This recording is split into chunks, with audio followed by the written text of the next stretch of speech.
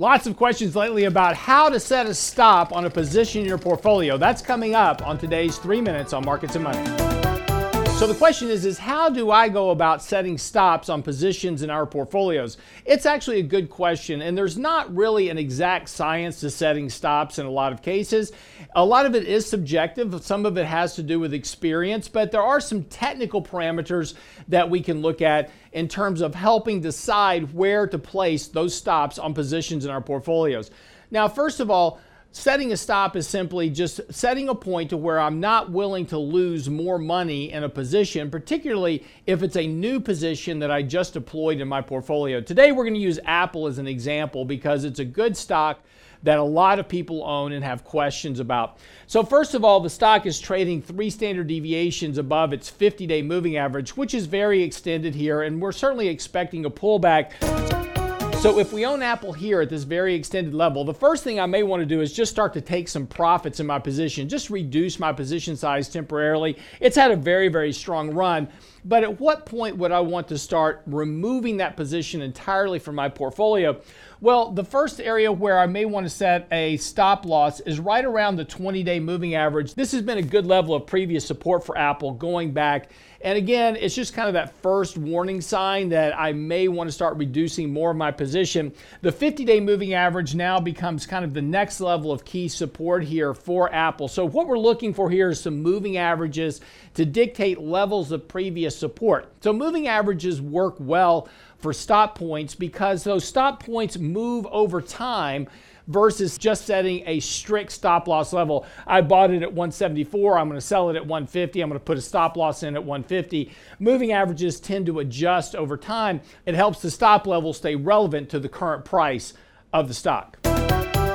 Two other ways to set stop levels are previous areas of support and previous trend levels for that particular company. First of all, if we take a look at Apple, Apple has a good support level going back here at 140 for the stock. It was where previous tops existed and previous bottoms existed for Apple over the course of the last several months. So if Apple would break through that support level, that's actually a fairly good level to place a stop for Apple stock.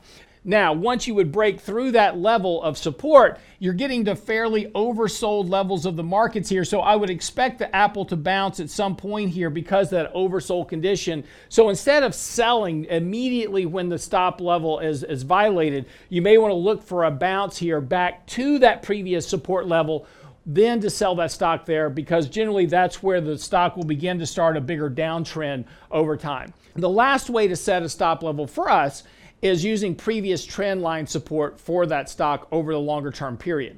Looking at Apple on a longer term time frame, there's a very clear rising trend for Apple stock going all the way back to 2019. So one of the key longer term lines to be looking at is that rising trend line. A break of that trend line is a very important kind of key support for Apple stock and would represent a reversal in the stock price, potentially leading to much lower levels of stock prices over time. So I definitely want to currently place a stop right now, right around 150 on Apple. Now, right below that is kind of a level of support right around 140. So that 150, 140 support level for Apple on a longer term basis certainly sets up a good place to put a stop temporarily.